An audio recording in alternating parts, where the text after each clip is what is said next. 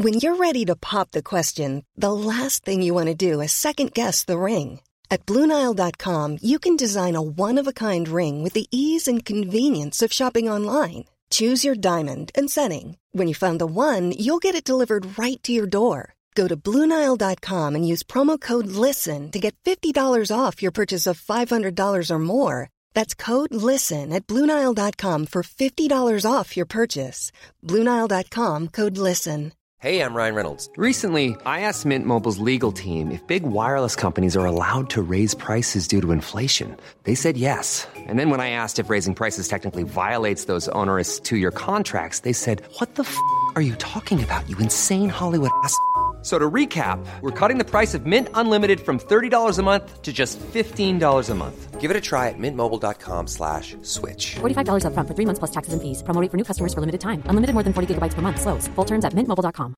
Planning for your next trip? Elevate your travel style with Quince. Quince has all the jet-setting essentials you'll want for your next getaway, like European linen, premium luggage options, buttery soft Italian leather bags, and so much more. And it's all priced at 50 to 80% less than similar brands. Plus, Quince only works with factories that use safe and ethical manufacturing practices. Pack your bags with high-quality essentials you'll be wearing for vacations to come with Quince. Go to quince.com/trip for free shipping and 365-day returns. Hey, y'all, welcome back to a Tuesday, November 28th, 2023 edition here on the Chase Thomas Podcast.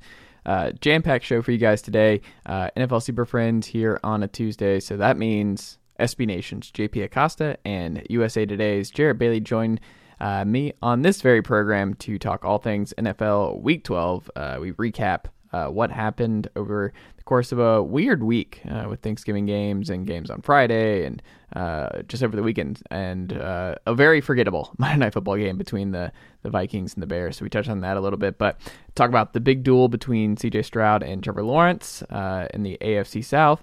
The Steelers offense looking spicy. Kenny Pickett's best game as a Steeler now that Matt Canada is no longer calling plays on offense in Pittsburgh. We talk about the Panthers firing Frank Reich after less than 1 year in Carolina, where they might go for their next head coach, and then what this means for Bryce Young and what we've seen from Bryce Young to this point in his rookie season. We also talk about Russ and Sean Payton and the 5-game win streak for the Denver Broncos, who are really cooking and look like they are a real threat to make the AFC playoffs as a wild card. So who deserves more credit in terms of the revitalization of the Denver Broncos, along with some Bills talk and whether or not Sean McDermott is long for the head coaching position in Buffalo, with another heartbreaking loss on the road to Philadelphia on Sunday night. So all that and more coming up on today's edition of the program.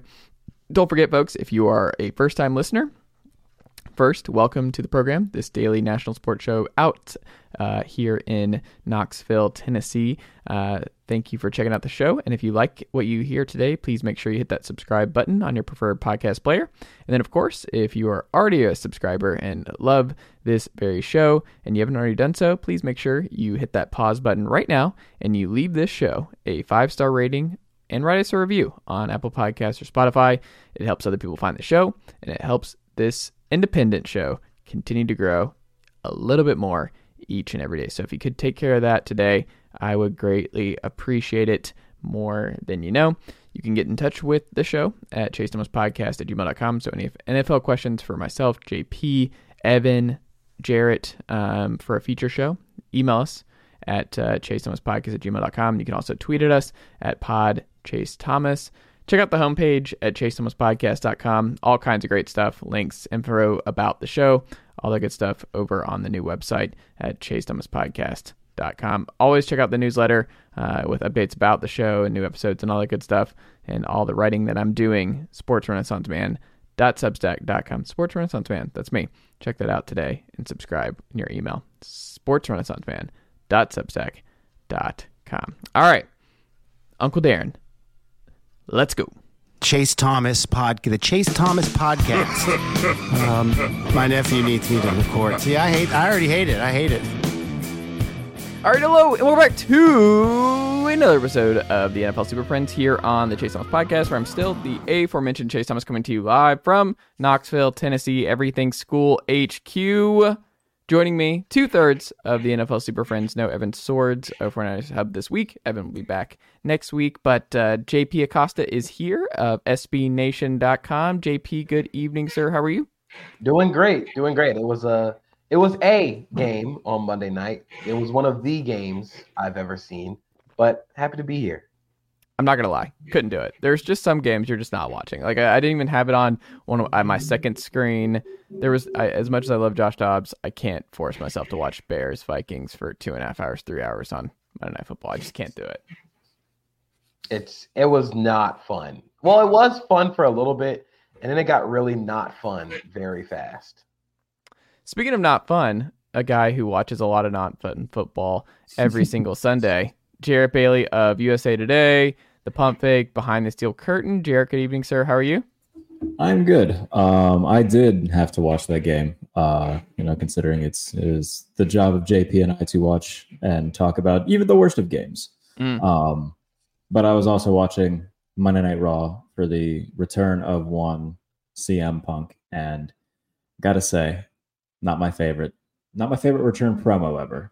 But so I had it on two screens, paying more attention to the wrestling side of things than the football side of things. And CM Punk scored as many touchdowns as the Chicago Bears did. So there's that.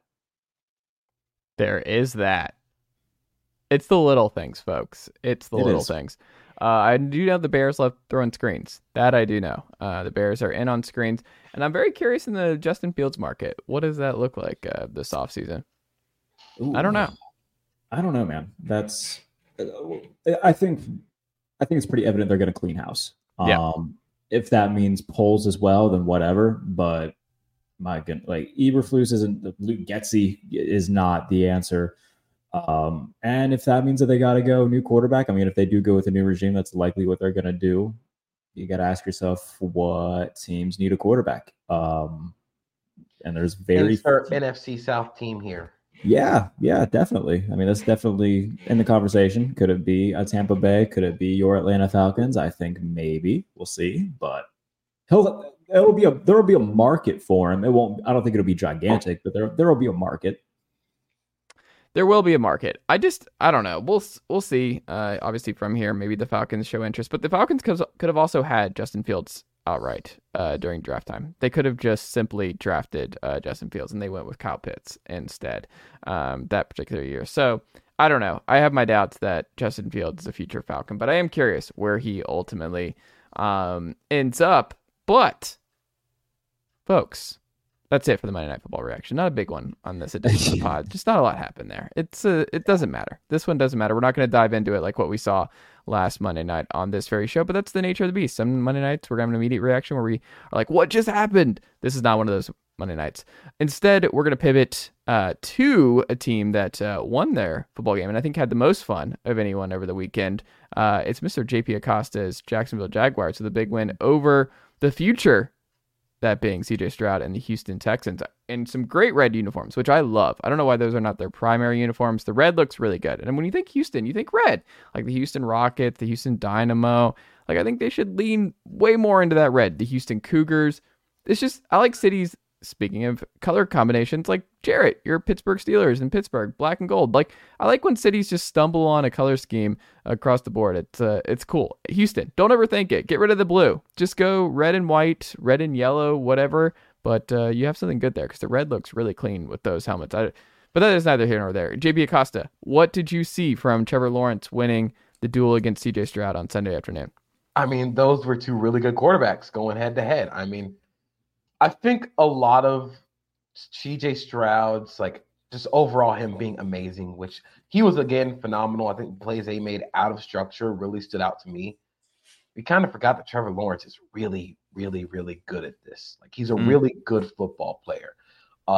Someone on this show said that CJ Stroud was everything Trevor Lawrence was supposed to be, and I pushed back on it. I am still taking that victory lap because Trevor Lawrence is still very good at football. I think one of the issues with the Jaguars this year has been not being able to find answers when their offensive line can't block. And they kind of found those answers in this game, which is just let him throw downfield. You get the ball out of his hands, They went max protect a lot. They went 7-man protections, 2-man routes, throw downfield. He made some sick throws in the mid-range area. The throw to Calvin Ridley where it just zipped right past Derek Stingley, phenomenal throw. There was another Ridley out route that, he just zipped it. And I think the thing about this Jaguars game against the Texans was in a battle between two teams with some really high-level talent. The Jaguar stars played better at the most important times. Josh Allen was the best Josh Allen in football on Sunday, and he completely shut down that game at the end, near the end of that drive. Near the end of the drive, Trevor Lawrence was really, really good, and now you have the division on lock. And now, not only are you thinking about, hey, we can win the division, you're thinking, hey, we can win the AFC. Like, we can get the number 1 seed in the AFC, because the next biggest game you have is a home game against Baltimore. You win this game against Cincinnati on Monday Night Football, and then you go in and beat Baltimore, you have a really good shot of locking up that 1 seed, because the Chiefs still have a really, really daunting schedule ahead of them. And the Ravens, you'll have the head-to-head tiebreaker over the Ravens. So now you're not just thinking, oh, let's just win the division. Now you're thinking, let's get home field advantage and get that first round bye to try and get everybody healthy, which in year 2 of the Doug Peterson kind of regime would be a phenomenal, this would be way ahead of schedule for this team. What did you see in terms of just watching CJ Stroud up close in this one? What's the closest similarity, or what makes you, if you're a Texans fan, why would you feel best about CJ Stroud and Trevor Lawrence being potentially on the same tier one day? Because I think the thing that stood out to most of me about CJ Stroud this game was how he handled pressure. You know, a lot of the stuff that came out during the draft process was he's kind of robotic under pressure. That was some of the questions I had about him. But he was beating pressure that Mike Caldwell and the Jaguars threw at him. He beat it with athleticism. He beat it with his mind. He beat it with his arm. He beat it with his legs. He was consistently finding answers. And that's something a lot of young quarterbacks struggle with, finding answers versus pressure. Not only that, but finding their answers versus pressure. You know, Josh Allen's answers versus pressure aren't going to look the same as Joe Burrow's. Those are two completely different players, two completely different caliber of athletes. But they're two of the best quarterbacks in the game in the ways that they address and adjust to pressure. CJ Stroud is finding his answers, whether it be by escaping the pocket and using his legs, which he killed the Jaguars with on Sunday, or just beating it with his mind, you know, getting the ball out real quickly, finding the blitz and diagnosing it, find that hole in the zone. It is very repeatable. It's something that gives you a really high floor as a quarterback. And then you just add on the high level throws that he makes. You got a guy, you have a certified dude, and the Stroud versus Lawrence should be the next great quarterback rivalry within the division in the NFL. I like it. On the flip side, though, the Steelers keep winning, unfortunately, for Mr. Jared Bailey, and he's just going to go to war with his own fan base week over week because they just keep winning. His guy, Matt Canada, was fired, which I don't believe happened before last week's pod, so we didn't really get to discuss what that looks like for the Steelers.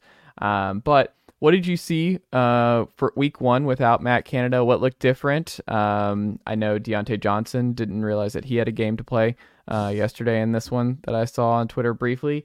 But what did you see from the Pittsburgh Steelers in the first week without Matt Canada, Jared Bailey?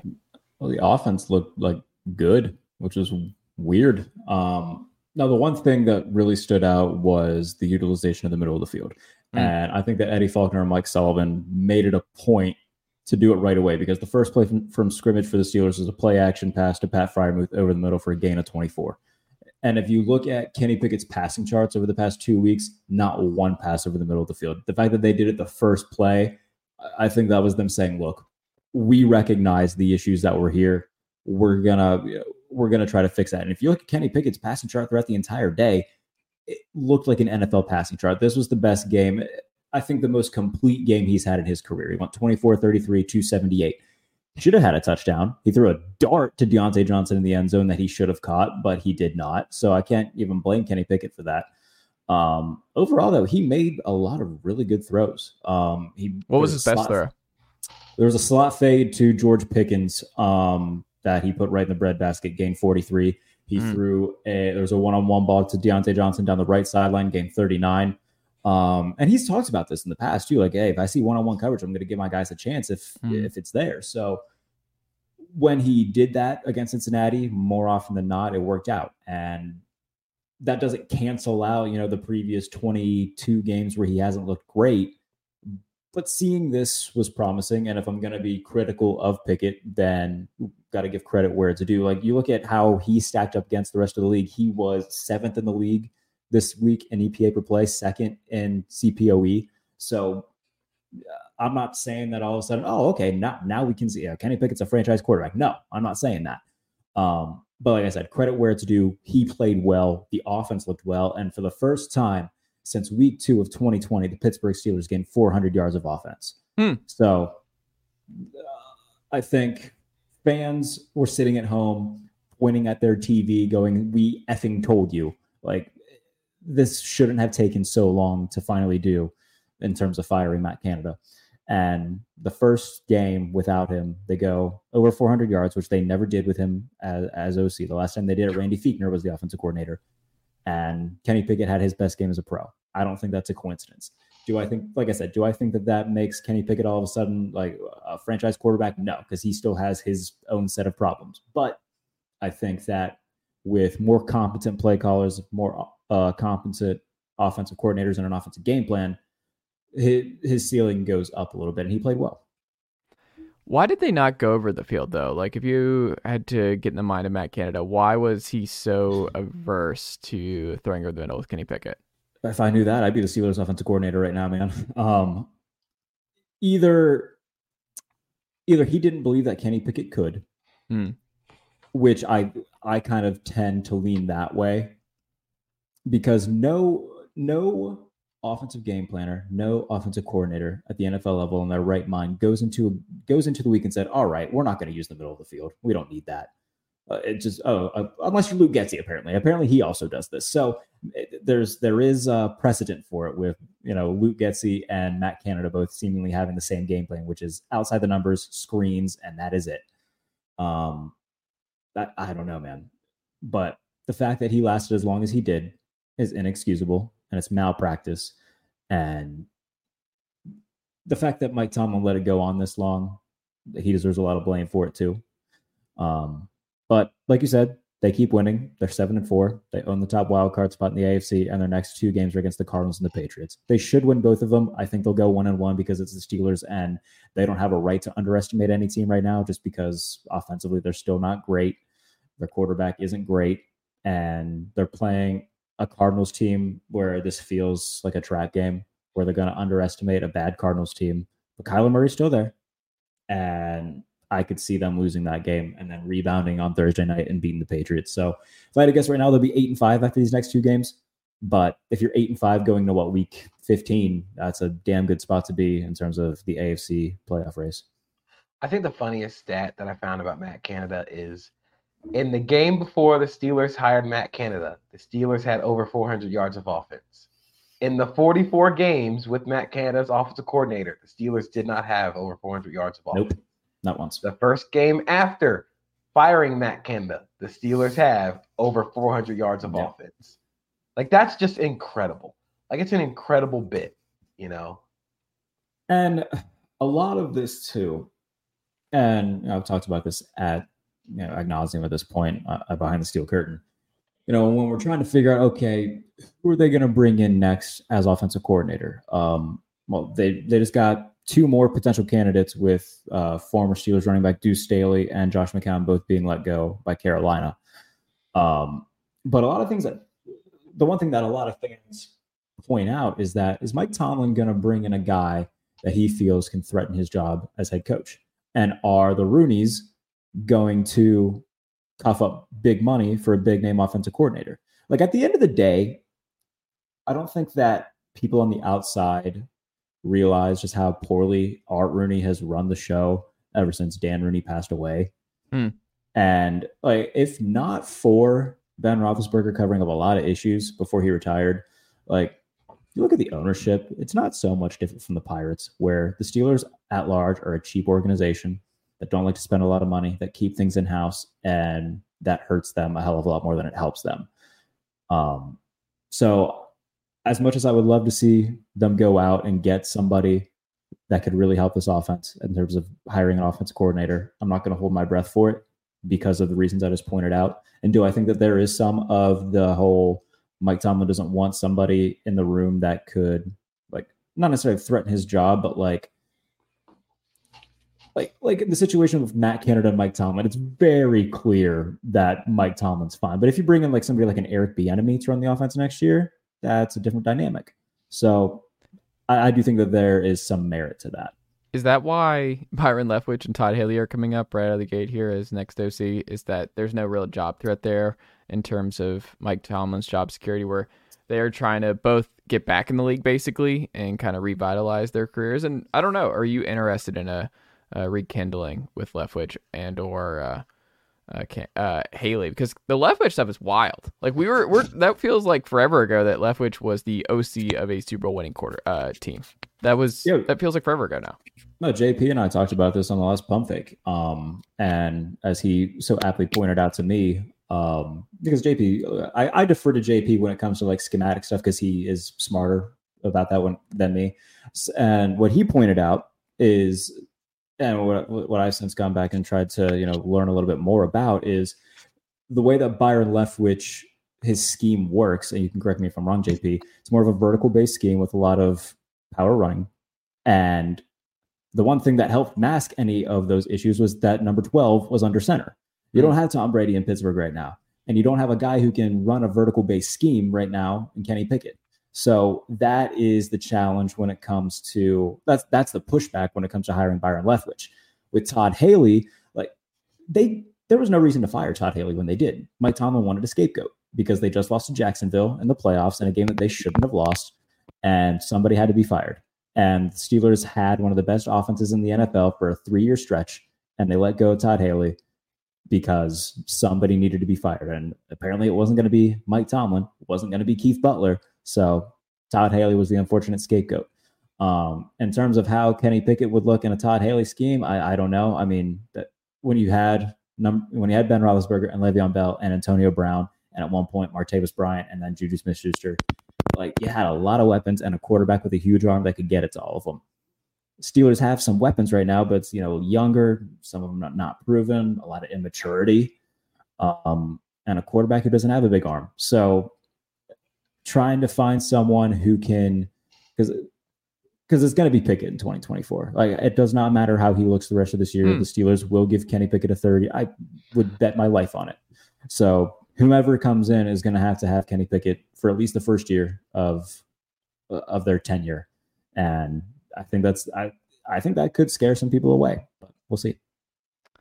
JP, you had Myles Garrett in there at MVP last week on the pod, but without looking, who are the two leaders in sacks right now? Who's tied? Let's see. Two leaders in sacks. Is Danielle Hunter one of them? Mm-hmm. Is it Danielle Hunter and probably TJ Watt or something? It is TJ Watt. Baby. Is TJ Watt kind of deserving some MVP buzz? Does he deserve the same? No. Is he having the same kind of impact for the Steelers as Myles Garrett is? I wouldn't say he deserves MVP buzz. Defensive Player of the Year conversation, sure. MVP buzz, no. Just because, I mean, for the Browns and the Steelers, I mean, you look at just how vastly better the Browns' defense is than Pittsburgh's in every statistical manner. Myles Garrett has had a bigger impact this season, I would say. Now, TJ Watt has had a fantastic year. And if you wanted to say that he's played better than Myles Garrett, then fine. But Myles Garrett I'd have to pull up the, I don't know if you have him in front of you, JP, in terms of the pressure stats and whatnot, but I'm pretty sure right now it's like Max Crosby and Myles Garrett and just about every hurry statistic, pressure statistic. It's those two guys that are pretty much owning the 1-2 spots. TJ Watt's not going to win Defensive Player of the Year. I didn't say he was gonna. No, I think he's in the conversation. I don't think he's gonna win it. I think his impact is important to the Steelers defense, but I also think TJ Watt gets And it's also like kind of schematic of how the Steelers let TJ Watt play, but he kind of freelances a lot. Like he has the leeway to kind of just go do what he wants when it comes to rushing the passer and going and making impact plays. He also gets a lot of unblocked sacks, which is cool. I'm not saying it's like a bad thing, but I think when it comes to impact on a team, I think Myles Garrett is still the leader for Defensive Player of the Year. If Deron Bland just continues to score on every interception he catches, he's probably going to get a lot of votes. Max Crosby would probably be my second vote because there's no reason that the Raiders should be in the spot where they are. But Max Crosby is once again going to lead almost every player on the defensive line in snaps and pressure rate and top 5 in sacks. I'd also put Dexter Lawrence up there for Defensive Player of the Year because if Max Crosby isn't leading the defensive line in the snaps, it's Dexter Lawrence as a 340-pound nose tackle and is also leading all defensive tackles in pressure rate. Like, that's absurd, you know? So I think there are a lot of really fun names at Defensive Player of the Year, but I just don't know if TJ Watt is going to have he's not going to have the historic sack season to kind of back up the not having the same amount of pass rush wins or pressures as the other guys. I think it would take him breaking the sack record this year, like officially breaking it, not just tying it. Like, he would have to probably get like 23, 24 sacks. Because right now, if he goes on like a sack and a half pace the rest of the year, he would break it. But I mean, that's a tough pace to keep for a 7-game stretch. We'll see. We shall see. JP, when you look at what happened with the Panthers here today, David Tepper with another firing across Charlotte FC and the Carolina Panthers, a lot of firings early on here in his Charlotte team ownership days. But this was kind of wild. I think we thought that he might be a one and done on this very program for a while, but I mean, Josh McCown out, Deuce Staley out. Carolina cleaning house across the board, especially on the offensive side of the ball. I think Jim Caldwell is like the offensive advisor the rest of the way, which, again, Jim Caldwell should have just been an offensive coordinator for like the last 10 years. Like, the guy, Super Bowl winning offensive coordinator, I don't know, Super Bowl appearing coach. Yeah, I've just always liked Jim Caldwell. Like, he's just a solid OC and should have been calling plays for the last couple of years for somebody. But JP, with Frank now out in Carolina, how big of a deal is this? How much does this make you worry about Bryce Young's future and development in Carolina? And what would you do if you're in David Tepper's shoes going forward? So, first of all, I think this is, among the potential coaching openings, this has to be one of the worst in the NFL. And the reason I say that is because, first of all, you have no first-round draft pick this year. That belongs to the Bears. Second of all, your free agents include Jeremy Chin and Brian Burns, who still hasn't been paid yet. You got to figure out a way to pay both those guys because those are impact players on the defense. Third, you have no impact offensive player. And without a draft pick and without a lot of cap space, you're stuck with Jonathan Mingo, Laviska Shenault, and Adam Thielen for one more year. And the offensive line has not played very well.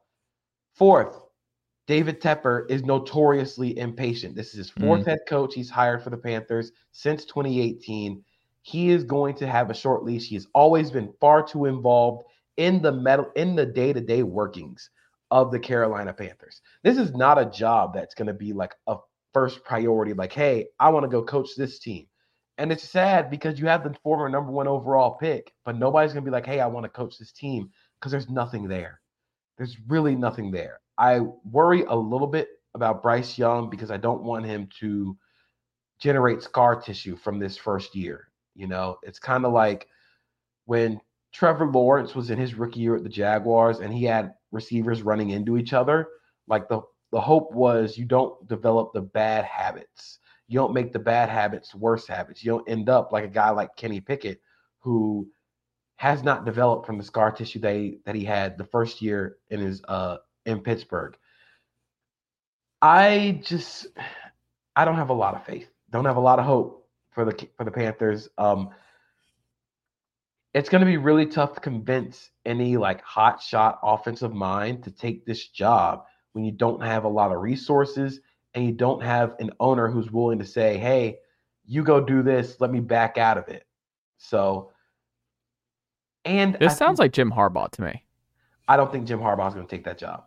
Okay. I think Jim Harbaugh is I know that he coached the 49ers, but I think he is a Midwestern coach. So if there's any NFL job he's going to take, it's the Bears. But the first name I thought of that made me laugh when it comes to this job is Lincoln Riley. That would be incredibly funny to me. That man has not won meaningful games at the college level, so let's bring him to the NFL level. But in all seriousness, I think if you can get a guy like Bobby Slowick away from the Houston Texans, that might work.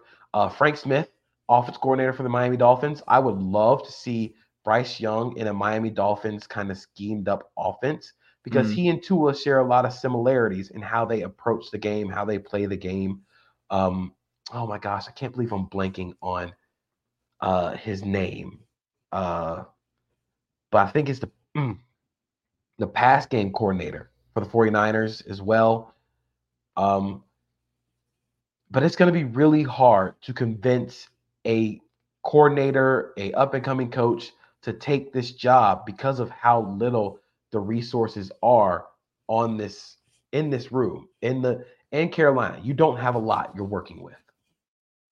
A name out of it might be a little bit out of left field, but I saw I think it was Emery Hunt from CBS Sports recommended Pep Hamilton maybe if nobody else really wants to. I mean, he was a head coach in the XFL and did really, really well. He's been on multiple NFL staffs as, offensive specialist, passing game coordinator, things of that sort. So if we want to see, somebody get a first-time head coaching gig, he could be a name that's in the mix. It'd be fun to see. But I mean, like JP said, the fact that for all the reasons you just pointed out, you don't have a first-round pick, you got no impact players, like you're thrown to cereal boxes for the next year. And I don't know what's Carolina's cap situation look like right now, JP. I don't know if you have over the cap pulled up in front of you, because even without having the draft capital, if you got money and you can try to lure somebody away to be a go-to receiver, then that's cool. But at the same time, who the hell is going to want to come play there when you've got an owner who's too hands-on, who's too impatient, and like if I'm T. Higgins. And Carolina calls I don't want to go to Carolina.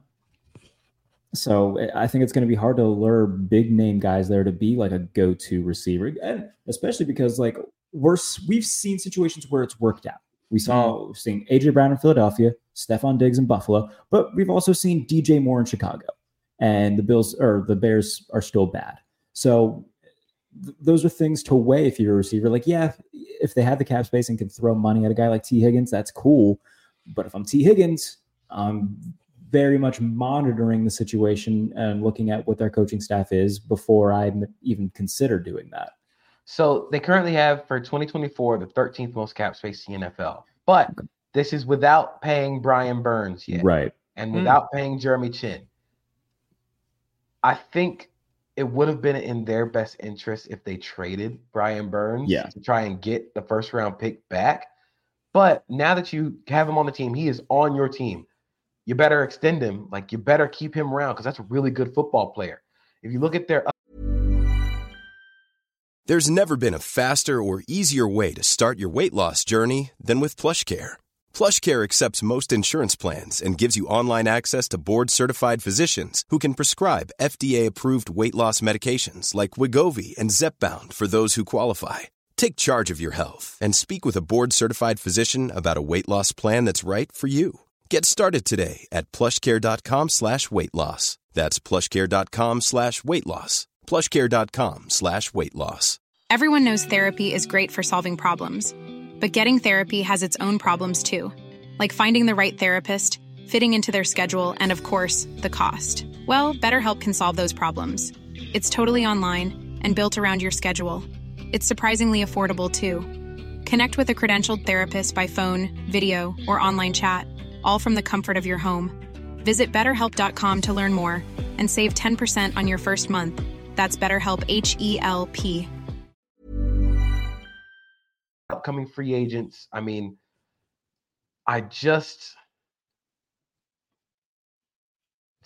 Justin Houston's going to be a free agent. DJ Chark, free agent. Frankie Louvu, who's been phenomenal, free agent. He's been very good. Brian Burns, free agent. Jeremy Chin's going to be a free agent. Troy Hill's a free agent. Most of your impact defenders are going to be gone.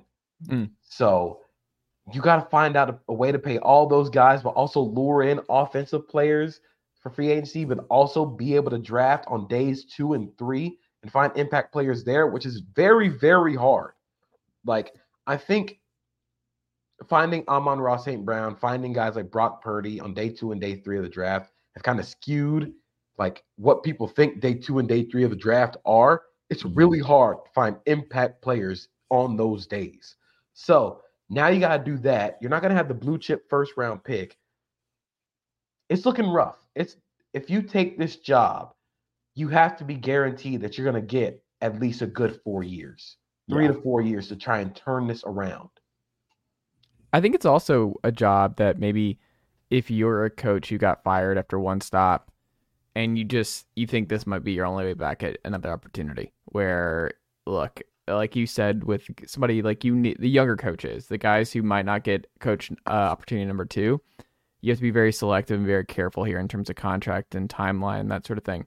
But I wonder if because the situation is so dire that Carolina goes with a bridge guy without announcing it's a bridge guy, where Vic Fangio, like a David Culley situation. David Culley kind of, but I mean, Vic Fangio would not surprise me. Maybe you go back to what's his name? Why am I blanking on?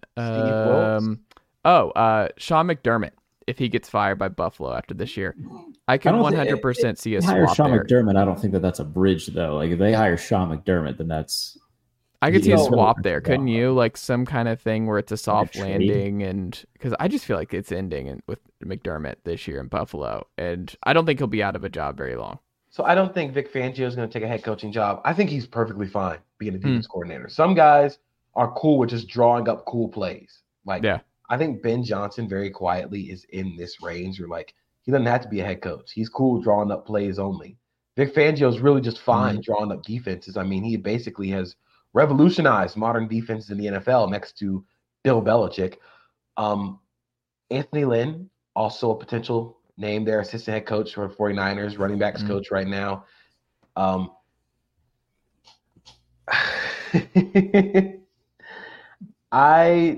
don't know if this would happen, but it'd be incredibly funny if David Tepper called Steve Wilkes again and was like, hey, do you want to come back and actually get the job? If I was Steve Wilkes, I'd be like, hell no.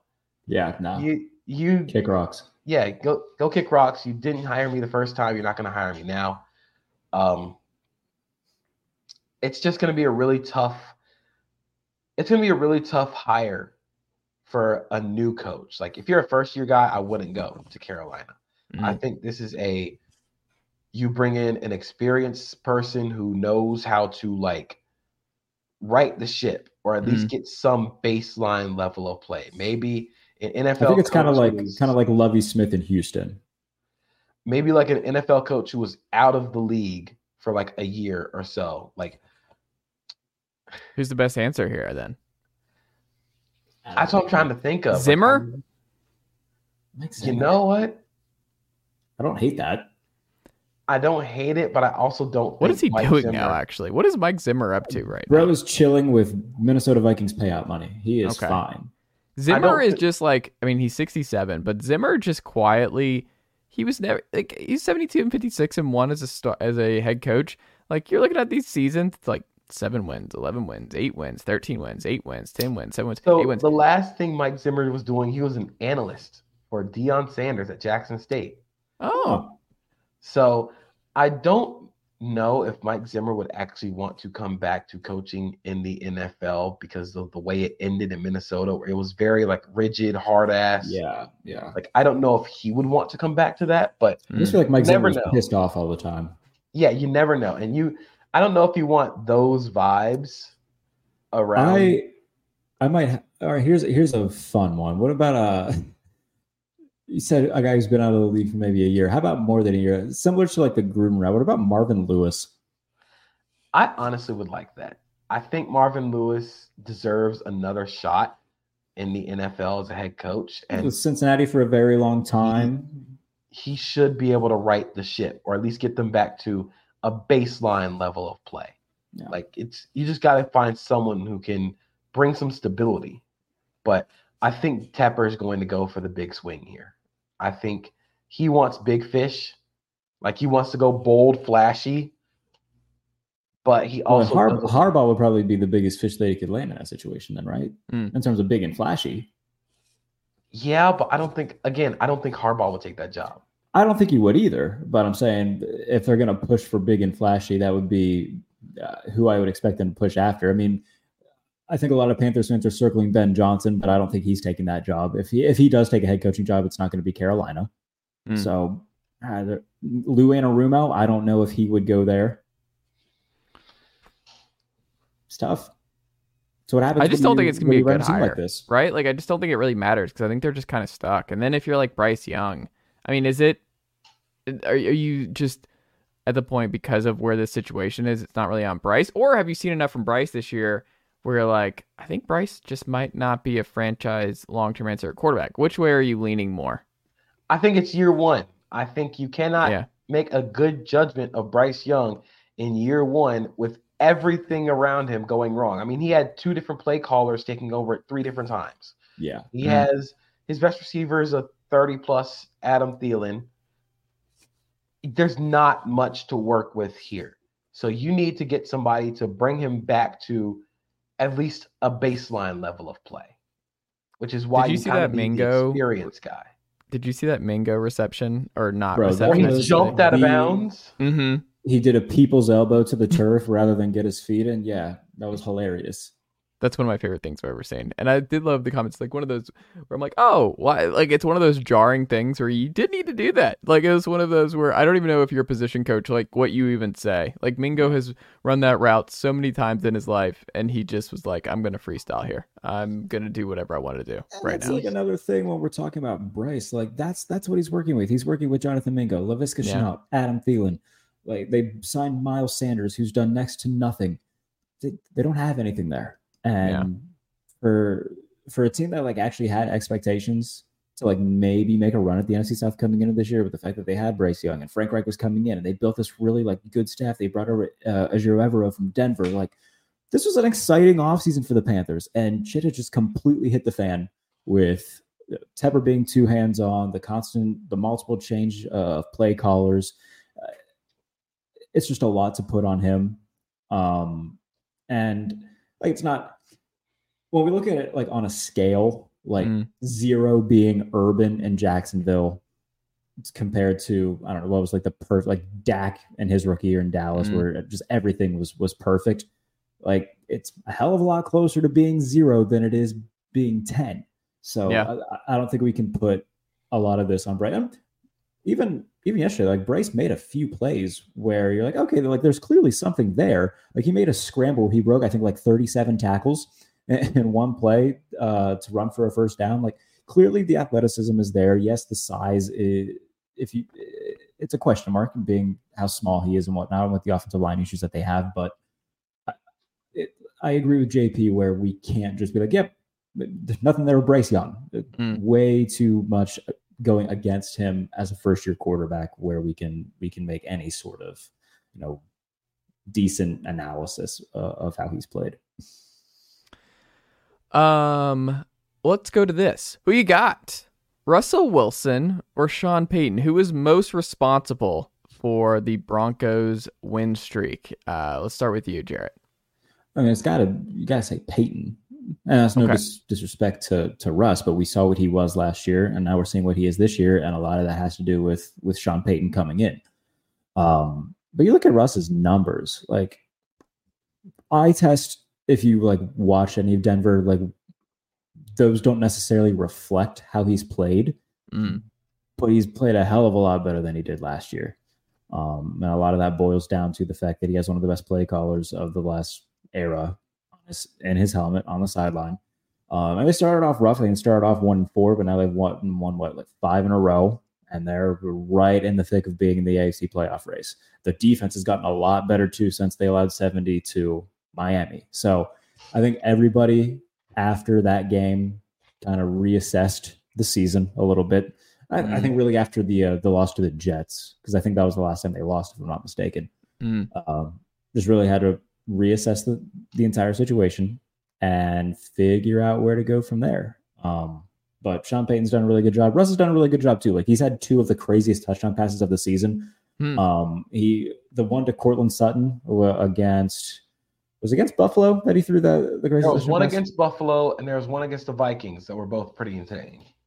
And he threw one in the red zone against Cleveland yesterday that wasn't as like crazy as those other 2, but I mean, he's running around and guns it to the front pylon for a touchdown. Like, we're seeing a lot of old Russ come back, and I think coming into this week he had 17 touchdowns and no picks in the red zone.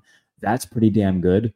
So, and we've talked about this on the show before. They're not asking him to be, peak Russ. They're asking him to hand the ball off, and if we get in a 3rd and 4, 3rd and 5, okay, Russ, convert this 3rd down. That's all they really need him to do. They don't need him to be Superman. He can just be, like, if we're looking at NFL Super Friends, if we're looking at it from a Super Friends perspective, like, they don't need him to be Superman. They don't need him to be Batman. They just need him to be like Green Lantern. They need him to be Martian Manhunter. Like, he can be this complementary piece to the Justice League that, when he does his part right, then great. As long as everybody else, Sean Payton's being, Batman, and the defense is being, the Flash and Wonder Woman. Everything else is taking care of business, but they need Russ to play his part too. So he's been a vital part of what they've done, but he hasn't had to be, the main reason why they've been successful. So in this win streak, which started in week 7, from week 7 on, per Ben Baldwin's site at The Athletic, the Denver Broncos' early down pass rate is 44.3%, which is 31st in the entire NFL. Like, I think before the season, I wrote about what a successful Denver Broncos offense looks like with Russell Wilson as your quarterback. I think this is what I kind of expected. You want him to kind of game manage the game along, but when it comes time to make the throws, this is the entire thing with Sean Payton. Sean Payton's basically told Russ, if it's not there, just run. But when it comes time to make the throws in the high leverage situations, like Jared was talking about, in the red zone, on 3rd downs, that's when Russ gets to cook. It's not exactly like you're making a 5-star meal. It's just TV dinners. Let Russ make a TV dinner. And I think where the improvement has come is along the offensive line, with the running game. I think Russ has done really good in terms of not making the backbreaking mistakes that he was last year. But I also think a lot of it is due to, he hasn't had to throw the ball a lot. He doesn't need to throw the ball a lot with this offense, with this game plan. And the defense has played phenomenally since getting Baron Browning back. I do think there is something to, like, you get to play Minnesota and Cleveland and the Packers as 3 games, as this 5-game win streak. But you did beat Buffalo on the road, and you also did beat Kansas City in a game where the Chiefs only scored 9 points. So there is, like, it's not just a lot of noise against bad teams. It's, they've played pretty well. And I think the biggest thing is Sean Payton finally getting we know what a successful offense for Russ looks like. And it might not be like the high-flying, explosive, like 2020 Seahawks first half of the season Russ offense, but it's effective, and it's helping the Broncos win games. And it's interesting. I just think I think it's fun to see this Sean Payton bump here down the stretch. And I mean, they're an interesting team if they make it into the playoffs. Like, obviously they're not going to win the division, but like, depending on the matchups, that could be spicy. Like, I think they're one of the more spicier teams that you don't want Sean Payton and Russell Wilson. And the way that the Broncos are playing right now, where, to y'all's point, they've kind of figured out the best way to utilize Russ. The defense is a lot better than what it was.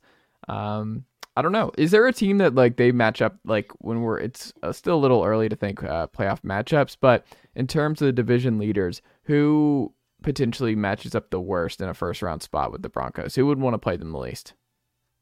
Ooh. Who want to play them the least? I mean, the Chiefs? But we're only saying that because this guess. would be the third time that they played them. Yeah. I mean, the other three division leaders are the Dolphins, who put 70 on that team. Right.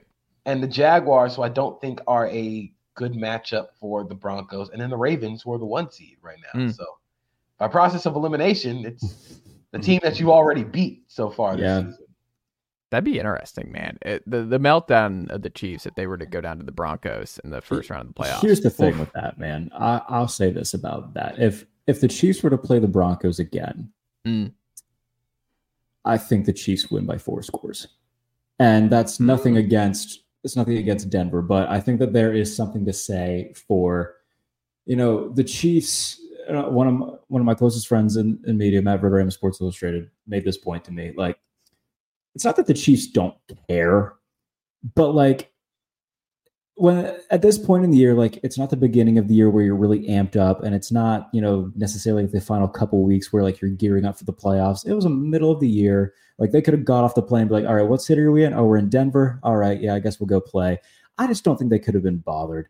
But when it's January and it's playoff time and the Chiefs are equally as amped up to play as Denver is, it's not a competition. So I'm not trying to take anything away from Denver. They beat them. They deserve to win, and they made Patrick Mahomes look bad in the game in which they beat them. But an amped up Chiefs team against an amped up Broncos team, I'm taking Kansas City by a comfortable margin. Of course, but I don't know.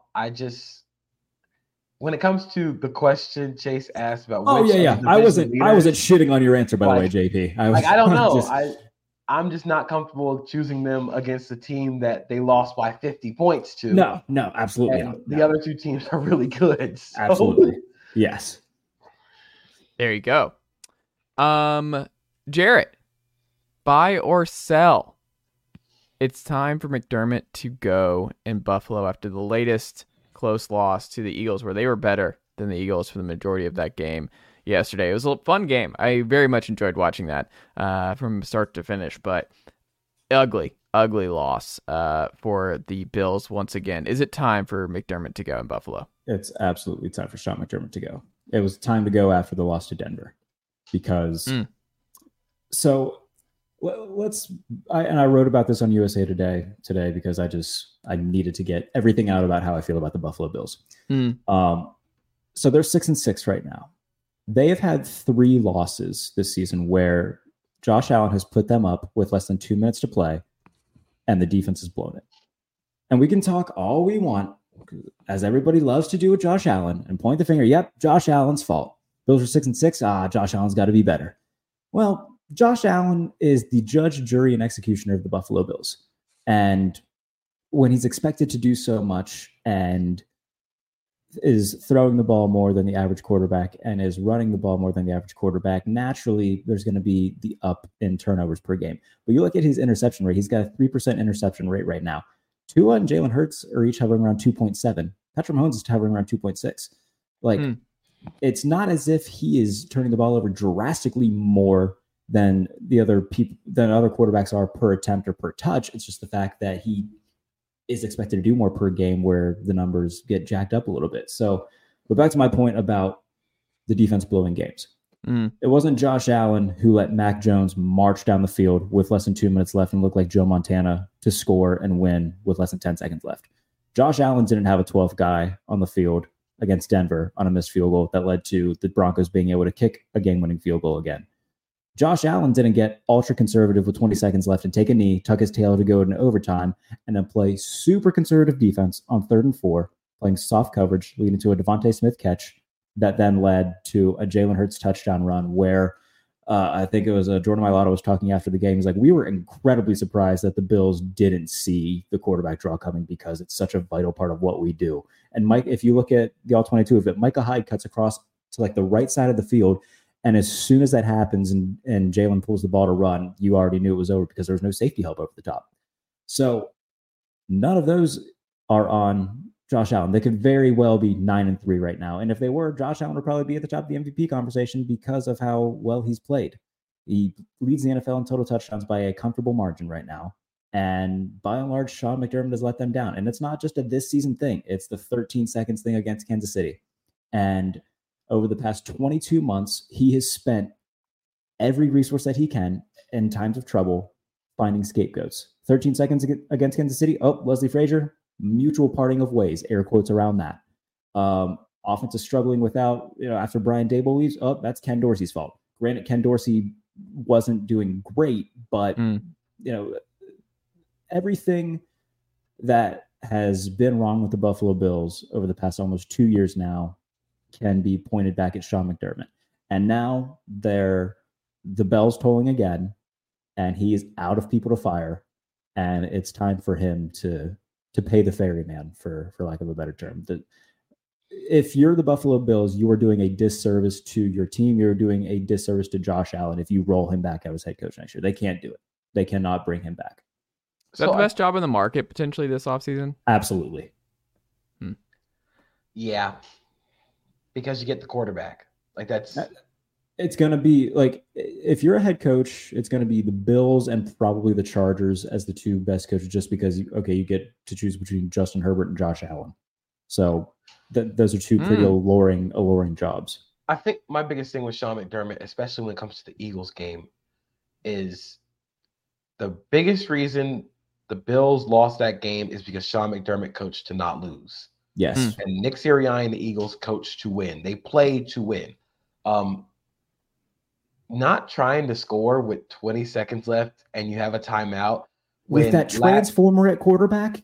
And not only that, when last Thanksgiving you did the same thing and won against the Detroit Lions, it looks very funny.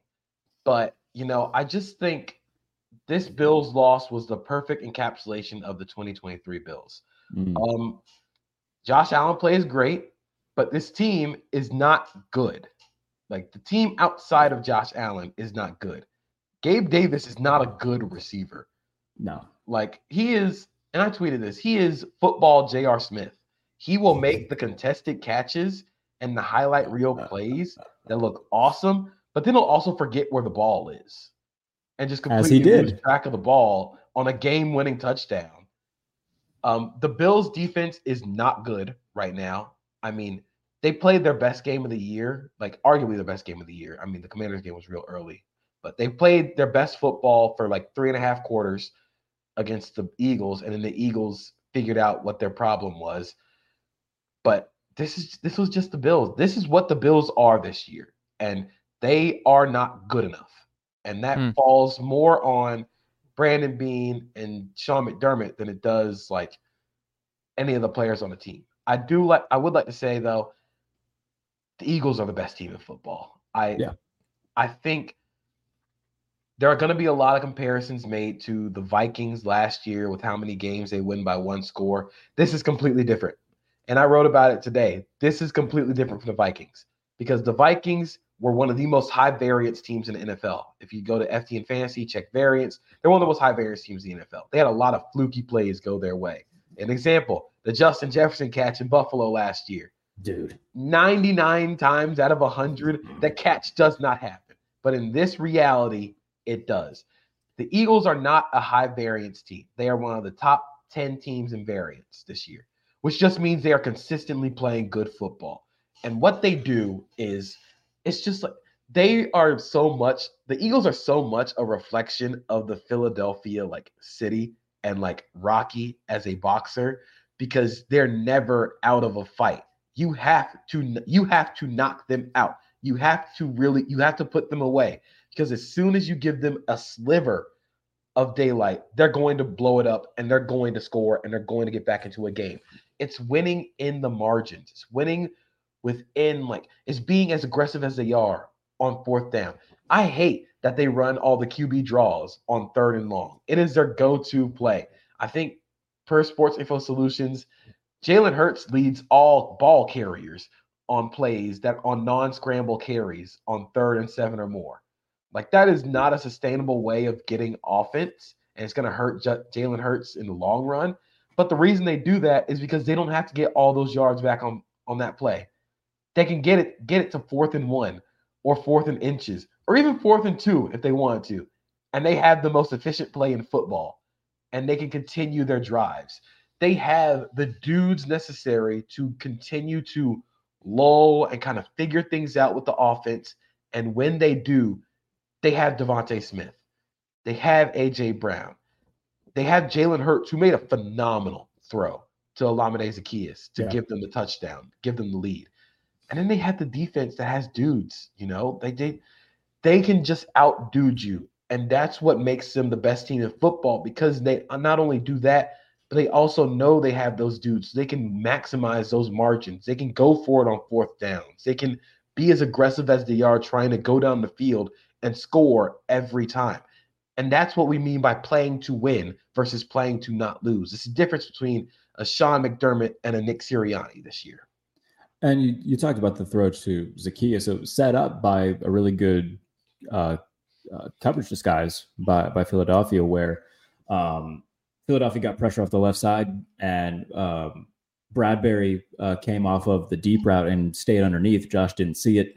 He throws to the flat. Bradbury's still there, and then that sets up the touchdown throw to Zaccheaus. So really just they are as complementary as a football team as you can get in the NFL right now in terms of the dudes that they have on both sides of the ball. And even when they don't play their best football for 3 quarters, they're still going to be in it. And, if that's the case, they're going to be hard to beat. Where, as corny as it might be, where, Jalen has the confetti or whatever as his wallpaper on his phone or whatever, like, I would not shock me whatsoever if they are back in the Super Bowl in February and if they're winning it this time around, because this is as complete a team as there is in the league. And they're doing all this without really having answers on offense. I wrote about it today. Their offense is kind of taking a dip in efficiency this year. Like it's taking a small dip, but it's noticeable. But it doesn't matter because they're 10-1. Like they can do so many different things to opponents. And again, like you said, they can hang around with teams. Like they don't have to blow teams out of the water up front. Like they can continue to hang around. They can lurk around. And then as soon as you make a mistake, they're going to jump on you. It's like, y'all remember that movie Real Steel?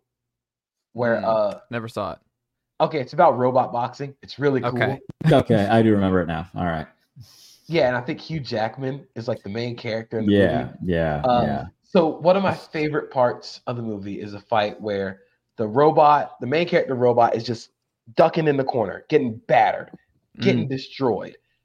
And at the last moment, Hugh Jackman's like, wait, and then now. And then the other robot fighter fizzles out. And then the main character robot starts going in. That's the Eagles. They can withstand all the punches you throw at them. They can go down 24-14 like they did against the Bills and come out to win the game. They can take fights into the 11th and 12th round, and they will win those fights because that's just who they are. They are battle-tested. They have the best offensive line in football. Even without Lane Johnson, they're doing some really cool stuff. But they can their floor is so high when it comes to like NFL teams. Their floor is, we can just run the ball down your throat for the entire game. And you're not going to do anything about it. Especially when Jalen Hurts gets back healthy. Like they have so many options. And I think that is the most impressive thing about this team. I like it. Well, we will leave it there on this edition of the NFL Super Friends. Jarrett, what can the good folks check out from you over on the internet this week? Yeah, like I said, I wrote about the Bills and how Sean McDermott is really letting them down right now. So I wrote about that today on USA Today. Power rankings as well. Those are out now. If you're listening to this as a podcast, they are out. And then I did a fun list. We've had a lot of like, who's that guy playing quarterback this season? So I wrote about 5 quarterbacks that nobody remembers, but who actually started games in the NFL. So if you want to go read about Brian St. Pierre, please go read that little list over at USA Today, and then everything behind the steel curtain. I do want to shout out my staff though behind the steel curtain, because when me and Kate took this over, like right before training camp, we had to build it back up from scratch, and we didn't know how this thing was going to look. But in terms of like our our numbers over the last couple months. We have set records for our Steelers site over at SB Nation, and we are very thankful for everybody who's reading, but also for the staff who has done a tremendous job. So can't thank everybody enough for reading that, but also to our awesome staff. So very thankful for everybody who's reading the stuff behind the steel curtain and USA Today. You're helping me out very much, so I appreciate that. There you go. We love to see it. We love to see it, Jarrett. And subscribe to the Pump Fake on YouTube. Please do that. To Jarrett Bailey's channel. JP, what about you? Establish the Fun, SB Nation NFL podcast, SBNation.com in general. What can the good folks check out from you this week? So, of course, every Friday, Establish the Fun. We got another 3-pack of fun things coming at you. I don't know what it's going to be about this week, but with conference championships beginning in college football this weekend, going to be some fun things, going to be some fun games going around. Like I said, wrote about the Philadelphia Eagles today and why their 10-1 record means they're actually just very good at football. Also wrote today about firing Ohio State head coach Ryan Day for the same reason that a lot of people want Sean McDermott fired. Going to be tweeting a lot, watching a lot of football, watching a lot of film. So follow along. I'm also posting film on Threads now. I didn't realize you could do that. So follow on Threads at JPCosta32. And then we also have a podcast, Sorry No Podcast today. Started with my friend, started some different group of friends. And we just talk about everything when it comes to football, college football, NFL, things of that nature. So just follow along on Twitter, see what I'm doing, see where I'm going. There you go. We love it. We love it, folks. JP, Jarrett, thank you guys as always. Evan, miss you this week. Have you back next week. And that's another episode of the NFL Super Friends. One of your favorite things to listen to each and every week. So appreciate you all. And I will talk to you all next week.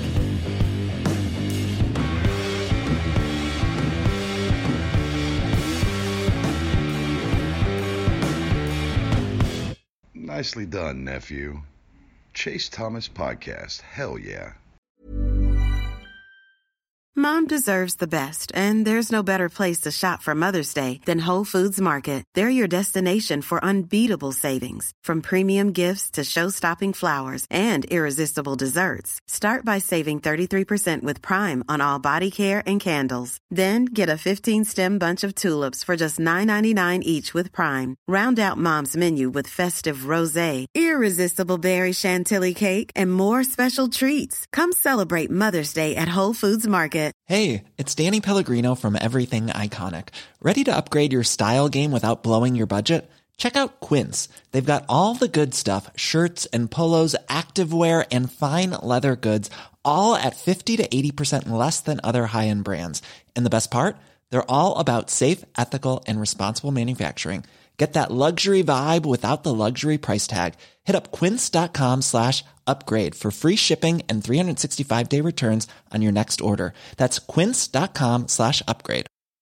Mom deserves the best, and there's no better place to shop for Mother's Day than Whole Foods Market. They're your destination for unbeatable savings, from premium gifts to show-stopping flowers and irresistible desserts. Start by saving 33% with Prime on all body care and candles. Then get a 15-stem bunch of tulips for just $9.99 each with Prime. Round out Mom's menu with festive rosé, irresistible berry chantilly cake, and more special treats. Come celebrate Mother's Day at Whole Foods Market.